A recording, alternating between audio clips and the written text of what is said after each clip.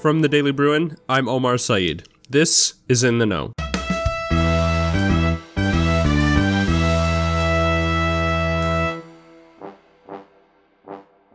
This week, we take a look at something everyone connected to UCLA cares about, whether they want to or not.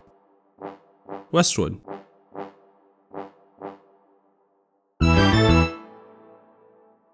Westwood and its politics have long plagued students. They've complained about the lack of places to drink, dance, or have fun. But those aren't Westwood's only problems. Westwood Village has few, if any, options for students when it comes to buying basic goods.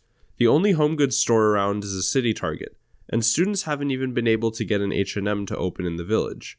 It can be hard to find a laptop charger or other basic tech accessories without having to take a bus out of Westwood. That all pales in comparison to the lack of affordable housing for students, be it because rent is too high, or because zoning laws and height regulations have prevented more apartments from being built. While there's no one person to blame for this growing list of problems, many in the community have looked at the Westwood Neighborhood Council. Neighborhood councils are boards which govern over the various neighborhoods in Los Angeles, and Westwood has had a particularly thorny relationship with students. To get to the bottom of these deficiencies, I went straight to the source, talking to those who've been on neighborhood councils and those who've opposed them. So I've been on the council since 2010 when it was formed. That's Lisa Chapman. If you've worked or studied at UCLA in the past few years, you've been one of her constituents. Despite that, many of you are unlikely to know her. After all, it's hard to put a name to a face you've never really seen. I started off as the outreach director, and I did that for a while. Then I became vice president after that. I guess it was sort of a natural thing to kind of do this next. Chapman is the president of the Westwood Neighborhood Council. It's been a fulfilling experience, but it's also been fraught with a little bit of controversy and growing pains, let's put it that way. Westwood is a community which has been incredibly resistant to change for years. The Westwood Neighborhood Council was founded in 2010 after a long fight, with huge amounts of pushback from homeowners in the area. Let me clear up that because that's a misconception. And I'm not saying it's not true. There was pushback from the homeowners.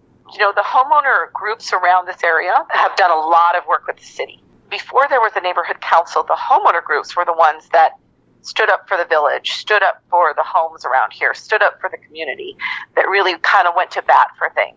That was just how it was done then because there wasn't a neighborhood council around here. So when the formation committee, which, let's be truthful, a majority of it was made up of disgruntled homeowners, people that weren't going along with the status quo of the current homeowner situation. When they started this group, I think the homeowners pushed back because they felt like it was a way of them kind of just taking over power from the homeowners groups. And when resistance from homeowners is the topic at hand, Sandy Brown is always the name that comes to mind. In 2010, Sandy Brown was the president of the Holmby Westwood Property Owners Association, which comprises of homeowners from the area encompassed by Hillgard Avenue, Sunset Boulevard, Lindbrook Drive, and the Los Angeles Country Club. It's a weird-shaped blob east of Hillgard and below Sunset. Sandy Brown and the Property Owners Association she ran were a big part of the pushback against the neighborhood council in Westwood. While I was interviewing Greg Nelson, he told me that Sandy Brown had been a huge obstructionist in Westwood. Nelson came up with the idea of introducing a neighborhood council system in Los Angeles in 1992, and he was appointed the first director of the Department of Neighborhood Empowerment, which oversees neighborhood councils, after it was created. He's retired now, but was still working as director when Westwood was starting to think about bringing in their first neighborhood council, the Westwood Neighborhood Council. Sandy Brown was the self-declared queen of all that is Westwood, because she was, I guess, the homeowners association. And she fought tooth and nail to avoid any neighborhood council being created out there. Neighborhood council members would come together and they would hear speakers and take questions and answers, and they invited me to come out and to stand at the podium with Sandy to discuss the pros and cons of creating a neighborhood council in Westwood.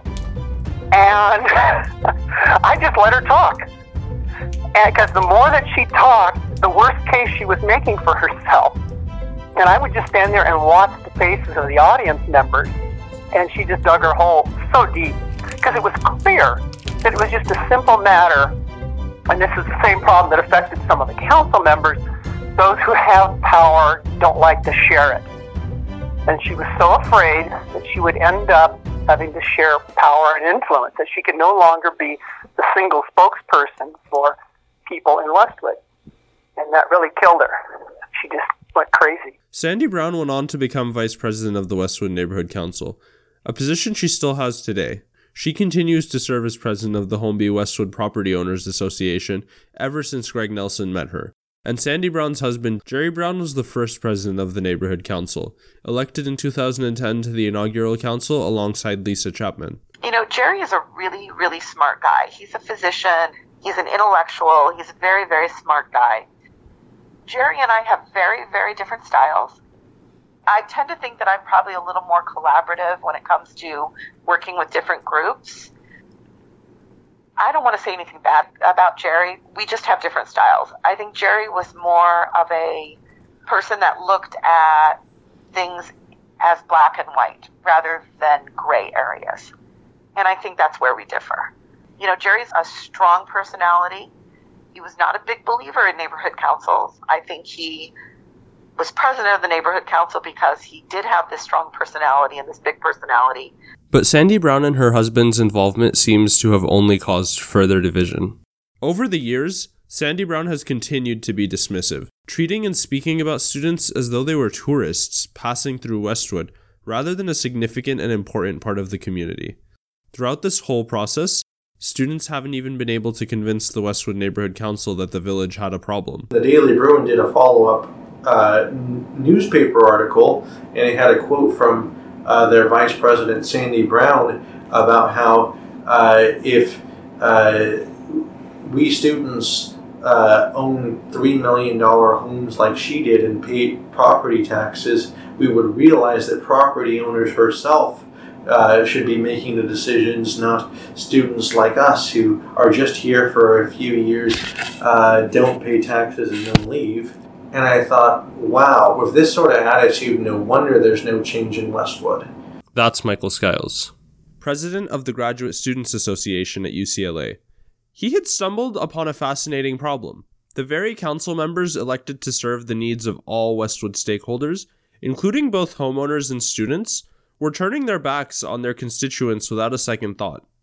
I went back and saw all these articles and minutes and saw crazy things like how the D1 Cafe was denied a liquor permit, and in the actual minutes of the neighborhood council as well as the Daily Bruin article, the official reason given is that they're concerned that as an Iranian immigrant he wouldn't speak English well enough to understand the complexities of liquor law, and as such should be denied a license. Lemonade wanted to come in and they chased it out, and the more I dug, the more I saw that this council and then the leaders of the council before it was a council were precisely why we don't have nightlife in Westwood. We don't have a thriving business community. We're not seeing housing development. I decided that I needed to make it my mission to reclaim the council for our community.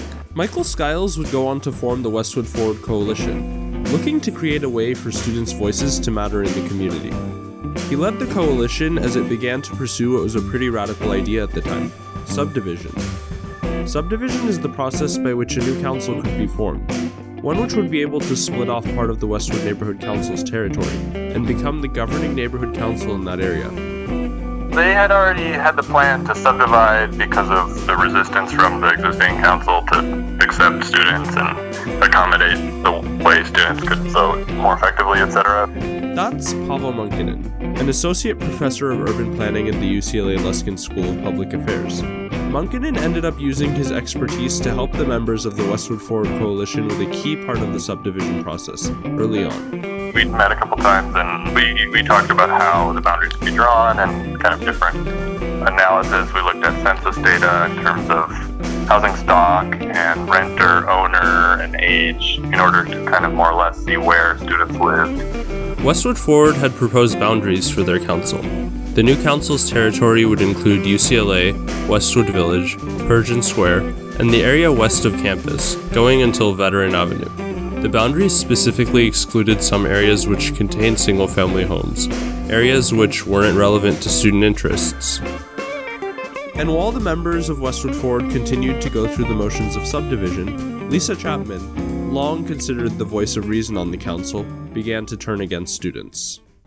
I think that a small group of people felt that they didn't have enough power and decided to go down this subdivision road. Now, keep in mind, they didn't go down this road alone. They were helped by the bid. They were helped by Andrew Thomas at the bid, and they were the ones that told them that they really should be annexing the village. Eventually, Chapman would say that if students had only asked for less, all would have been well. They'd just gone too far. I think that I would have been very happy if Westwood Forward had wanted to do their own subdivision council, and I would have fully supported them had they not included the village. If they had wanted the North Village and all of the campus, I would have been all for that. But I think the gerrymandering they did with the Persian community and the gerrymandering that they did is taking the village away, I think was inexcusable. But students' desire to have a voice in the village isn't all that crazy. After all, unlike homeowners, most students are confined to the village, which is within walking distance of campus when it comes to shopping for the things they need. The nature of being at college means most students just don't have access to the kind of transportation that they would need to go anywhere else. And that situation has established a deep connection between students and Westwood Village. I think given the connection to Westwood Village, it's important for students and the campus community to have a strong voice. And they've done a lot to include the kind of business interests from that area south of campus down Westwood Boulevard. So I think those interests of those people are going to be more aligned with what the campus community wants than, as it had been constituted, the largest voices were coming from the single-family home neighborhoods east of campus. It's this fundamental change in attitude from no to yes to all the business and developers who come before us, and also this voice for change, because it's time to rewrite our specific plan, it's time to get ready for the metro to come in, and it's time to get ready for the Olympics. Skiles brought up over and over again the idea of revising Westwood's specific plan. The specific plan is the document which governs what Westwood is meant to do and who it's meant to serve. Many in the village have expressed a desire to update it in recent years, and members of Westwood Forward have brought it up again and again. So that's what was at stake. And on Tuesday, May 22nd, the polling booths were set out.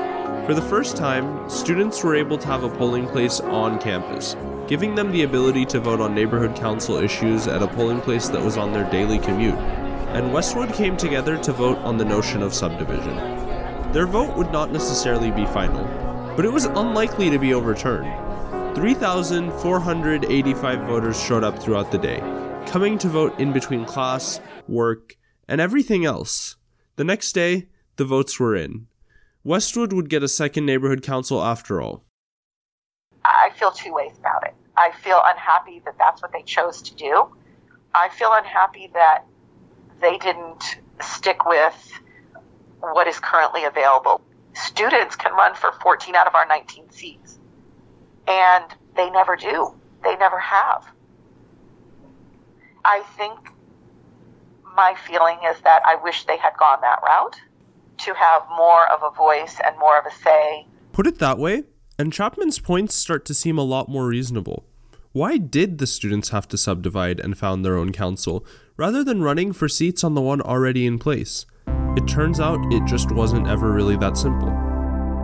The main reason that I chose subdivision as the mechanism to take back our community is that the existing council was just absolutely not allowing our community to have any significant voice as a result of systematic disenfranchisement. In their last election, their polling place was all the way on South Sepulveda, about as far away from UCLA's campus as you could possibly get while still being within the boundaries. They were trying hard to get as far away as you could. Not only was it there. It was just for a few hours in the morning of finals week. There's no greater voter fraud than making it so difficult for thousands and thousands of students to participate. Not only were previous elections set up to make it difficult for students to vote, the council also made it hard for them to run. In early 2017, the Department of Neighborhood Empowerment announced that the city would no longer hold elections for neighborhood councils on even-numbered years. This meant that if the Westwood Neighborhood Council wanted to have an election in 2018, when the terms of its members ended, the council would have to pay for it. They opted not to, giving a majority of the money they had been given by the city to charity instead. This meant that the next election in Westwood wouldn't be until 2019, a fact which many students saw as part of the council's strategy to wait out politically active students who would soon graduate. And all along, Chapman would continue to put the onus on students, blaming the division in the community on them, rather than the years-long silencing of students by her council. I just think it's a shame that it ended up in this forum rather than working within the system that already existed. Now we have just split the community in two. I don't think it's good for the students, and I don't think it's good for Westwood. I just think that now's the time we should all be banding together and working together as a community rather than fighting against each other. I just feel, unfortunately, that's what this has become. In the days approaching the vote, the council began to talk about sharing the village, a new idea they had come up with. To boil things down, they were making the claim that Westwood Village contained enough shared resources, landmarks, and major thoroughfares to count as a shared area. The city attorney immediately denied their proposal. The council would go on to appeal this decision, but the final decision would be up to the Board of Neighborhood Commissioners in a meeting held August 27th. At the meeting, Lisa Chapman spoke on behalf of the Westwood Neighborhood Council. My name's Lisa Chapman, and I'm the president of the Westwood Neighborhood Council. I'm usually a level-headed person. This speech, however, isn't going to be that. We've been through hell and back this past year in this fiasco of a subdivision process. It's been mean, nasty, unfair, immoral, biased. It's been wrong on every level wrong can be. So I'm not going to stand up here and try to make a last-ditch effort to try to convince you that our shared boundary petition is proper and just, that it meets all the criteria that has been set forth by the city in their very small little portion. We all know that it does. We all know that the truth doesn't matter, and it hasn't mattered throughout this whole process. This is about politics and backdoor deals of Dunn and the city attorney to what we consider to be corrupt departments that have brought nothing but frustration and distrust to the neighborhood council system and grassroots politics. Her testimony did not change much. She spoke a little over 8 minutes in total. The Board of Neighborhood Commissioners voted against giving the Westwood Neighborhood Council shared jurisdiction over the village, and the new North Westwood Neighborhood Council was officially approved. But Chapman still has plans for the village. She's continued to mention that the Westwood Neighborhood Council will find a way to make businesses go before them. And part of her testimony at the Board of Neighborhood Commissioners meeting heavily implies the Westwood Neighborhood Council doesn't intend to stay out of village affairs as decided by the city. We are going to fight to share the village, and according to what's written, we qualify in every way to do that. I know the students thought that they would be able to kind of control that aspect. I don't think that's going to turn out the way they had hoped. The future will certainly be interesting for the new North Westwood Neighborhood Council, whether it be contending with Lisa Chapman and Sandy Brown, or getting to work on making the village a new place. Despite the victory students found when their council was approved, there are still obstacles to get through. But it seems like Michael Skiles has a plan, just like always. So while we've got this existing specific plan in place, you got this restrictive interpretation of the ordinance and this unrestricted interpretation of the ordinance, and the existing neighborhood council has been insisting on the most restrictive possible. We do the opposite. Higher level planning commissions generally defer to the opinions of the local community, which they take to be expressed by the neighborhood council. They just make the assumption the neighborhood council thinks that this should happen. They're the ones who are living in this community. They're the ones who are able to study the issue in greater depth. Why would we go against what the community wants? And so we'll get the council and we'll say that the community wants these places to be able to have pool tables and dancing, until very soon we're able to we write the specific plan to make it unambiguously clear that the community supports allowing these things so that our opponents won't even have some basis to harass these businesses and appeal them. Listening to Michael Skiles talk about his plans makes it easy to see all the ways in which students could use this new council to truly transform the village and make it their own. But that's all moot if students are truly wrong about the way neighborhood councils work, like Lisa Chapman seems to think. You know, it's kind of an interesting thing. We're an advisory board, let's face it. Any power that we have is in influence. And any neighborhood council is in this same sort of a thing. I think that certain neighborhood councils make names for themselves by sort of the influence that they tend to have over what happens in a community. But let's face it, when it comes to real power, it's all held by the city council. We are just merely an advisory board. I think that our power is that we can get the word out to a more local part of the community better than the city council can, better than newspapers can, and better than word of mouth. Despite the views of Chapman, who thinks neighborhood councils have no power for change, people like Professor Munkinen still see hope for Westwood. I don't think it's going to dramatically transform land use decisions in Westwood, but it will definitely change them in a positive way. Lisa Chapman isn't wrong, at least not if you're looking at real legislative power. But neighborhood councils' power is supposed to come from their ability to lobby the city and rally neighborhood stakeholders to help achieve common goals. The Westwood Neighborhood Council didn't take that approach, at least not successfully. A council willing to use this type of power might be able to change things in Westwood. Perhaps not a lot, but a little, and change is certainly a good thing. The North Westwood Neighborhood Council's first members were selected during an election just a few weeks ago.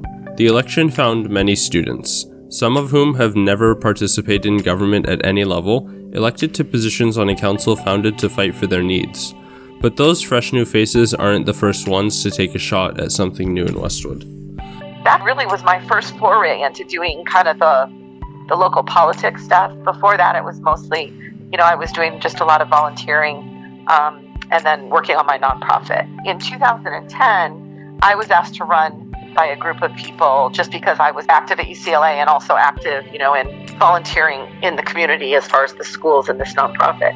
So I was asked to run for the UCLA seat, and I ran against Margaret Jacob, who is a history professor there. It was brand new to me at that point, so I really kind of had to learn along with everybody else what local governance was all about.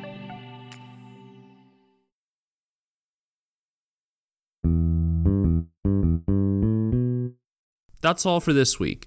We'll be here again in 2 weeks with a new episode of In the Know, looking at yet another issue here at UCLA. Have ideas for topics In the Know should cover? Send them to opinion@dailybruin.com.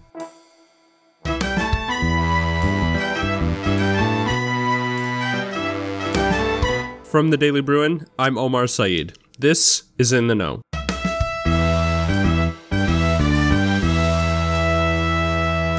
In the Know is produced this week by me, Omar Saeed, with editing help by Keshav Tadameti, Michael Shornack, Susanna Goldman, and the staff of the Daily Bruin. Keshav Tadameti is the executive producer. In the Know is brought to you by Daily Bruin Radio.